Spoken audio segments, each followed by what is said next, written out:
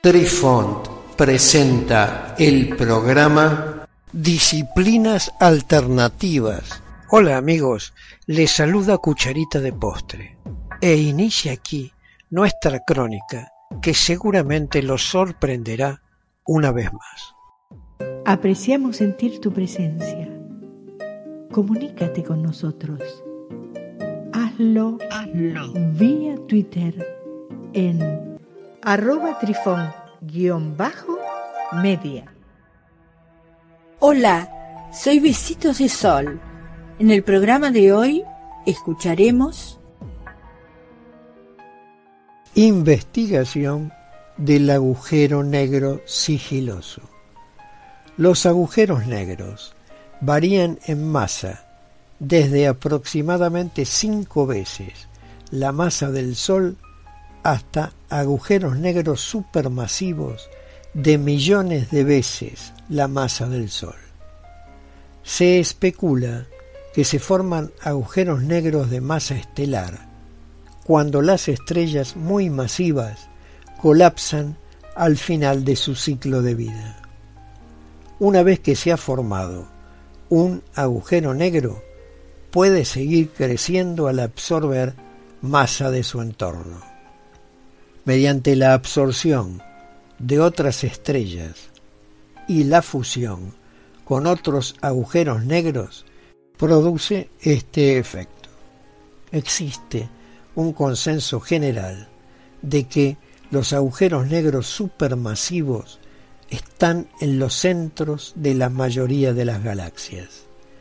Los astrónomos piensan que los pequeños agujeros negros se fusionan y gradualmente se convierten en grandes, pero nadie había encontrado un agujero negro de masa intermedia que pesara cientos o miles de veces la masa del Sol.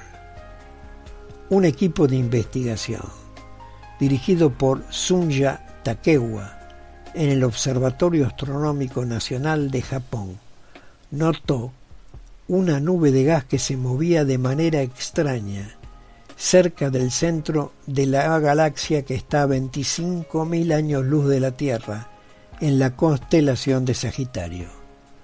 Utilizaron para la detección el radiotelescopio llamado Atacama Large Millimeter Array, cuyo acrónimo es ALMA. Con él realizaron observaciones de alta resolución de la nube y encontraron que se arremolinaba alrededor de un objeto invisible masivo. La construcción del observatorio ALMA se remonta al año 2004. Sin embargo, 2 décadas antes de esto, la comunidad científica mundial ya había identificado la necesidad de un radiotelescopio con las características de ALMA. El proyecto comenzó cuando Europa, Norteamérica y el este de Asia trabajaron aisladamente para proponer un telescopio que recibiría luz en longitudes de onda milimétricas y submilimétricas en grandes magnitudes. A fines del año 2003, después de una serie de pruebas, se colocó la primera piedra en lo que se convertiría en el observatorio de radio más ambicioso de la Tierra. Sobre la detección del sigiloso agujero negro, Takewa dice: los análisis cinemáticos detallados revelaron que una masa enorme, equivalente a 30.000 veces la del Sol, se encontró en una región mucho más pequeña que nuestro sistema solar. Esto y la falta de cualquier objeto observado en esa ubicación sugirió inmediatamente la presencia de un agujero negro de masa intermedia. Al analizar otras nubes anómalas, esperamos descubrir otros agujeros negros sigilosos. La definición de este agujero negro revela los 2 conceptos de la palabra sigiloso que se quiere aplicar a los agujeros negros: moverse en silencio o guardar un secreto.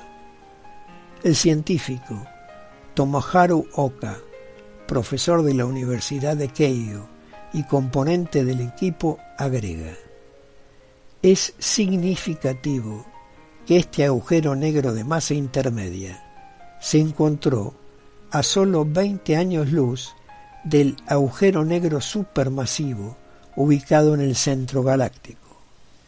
En el futuro, seguramente ha de caer en el agujero supermasivo, al igual que el gas está cayendo actualmente en él. Esto apoya el modelo de fusión del crecimiento del agujero negro. Estos resultados fueron publicados por Takekawa con el título Indicación de otro agujero negro de masa intermedia en el centro galáctico, en The Astrophysical Journal Letters el 20 de enero del año 2019.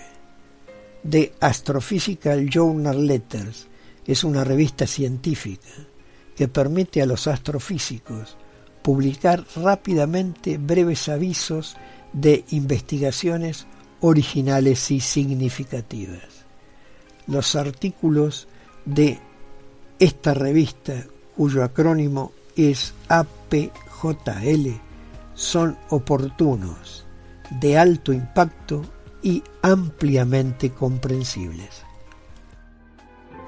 Queridos amigos, los esperamos en nuestro próximo encuentro con un nuevo artículo que estamos seguros será de vuestro interés.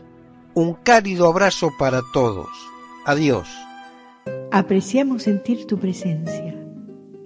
Comunícate con nosotros. Hazlo vía Twitter en @trifón_media.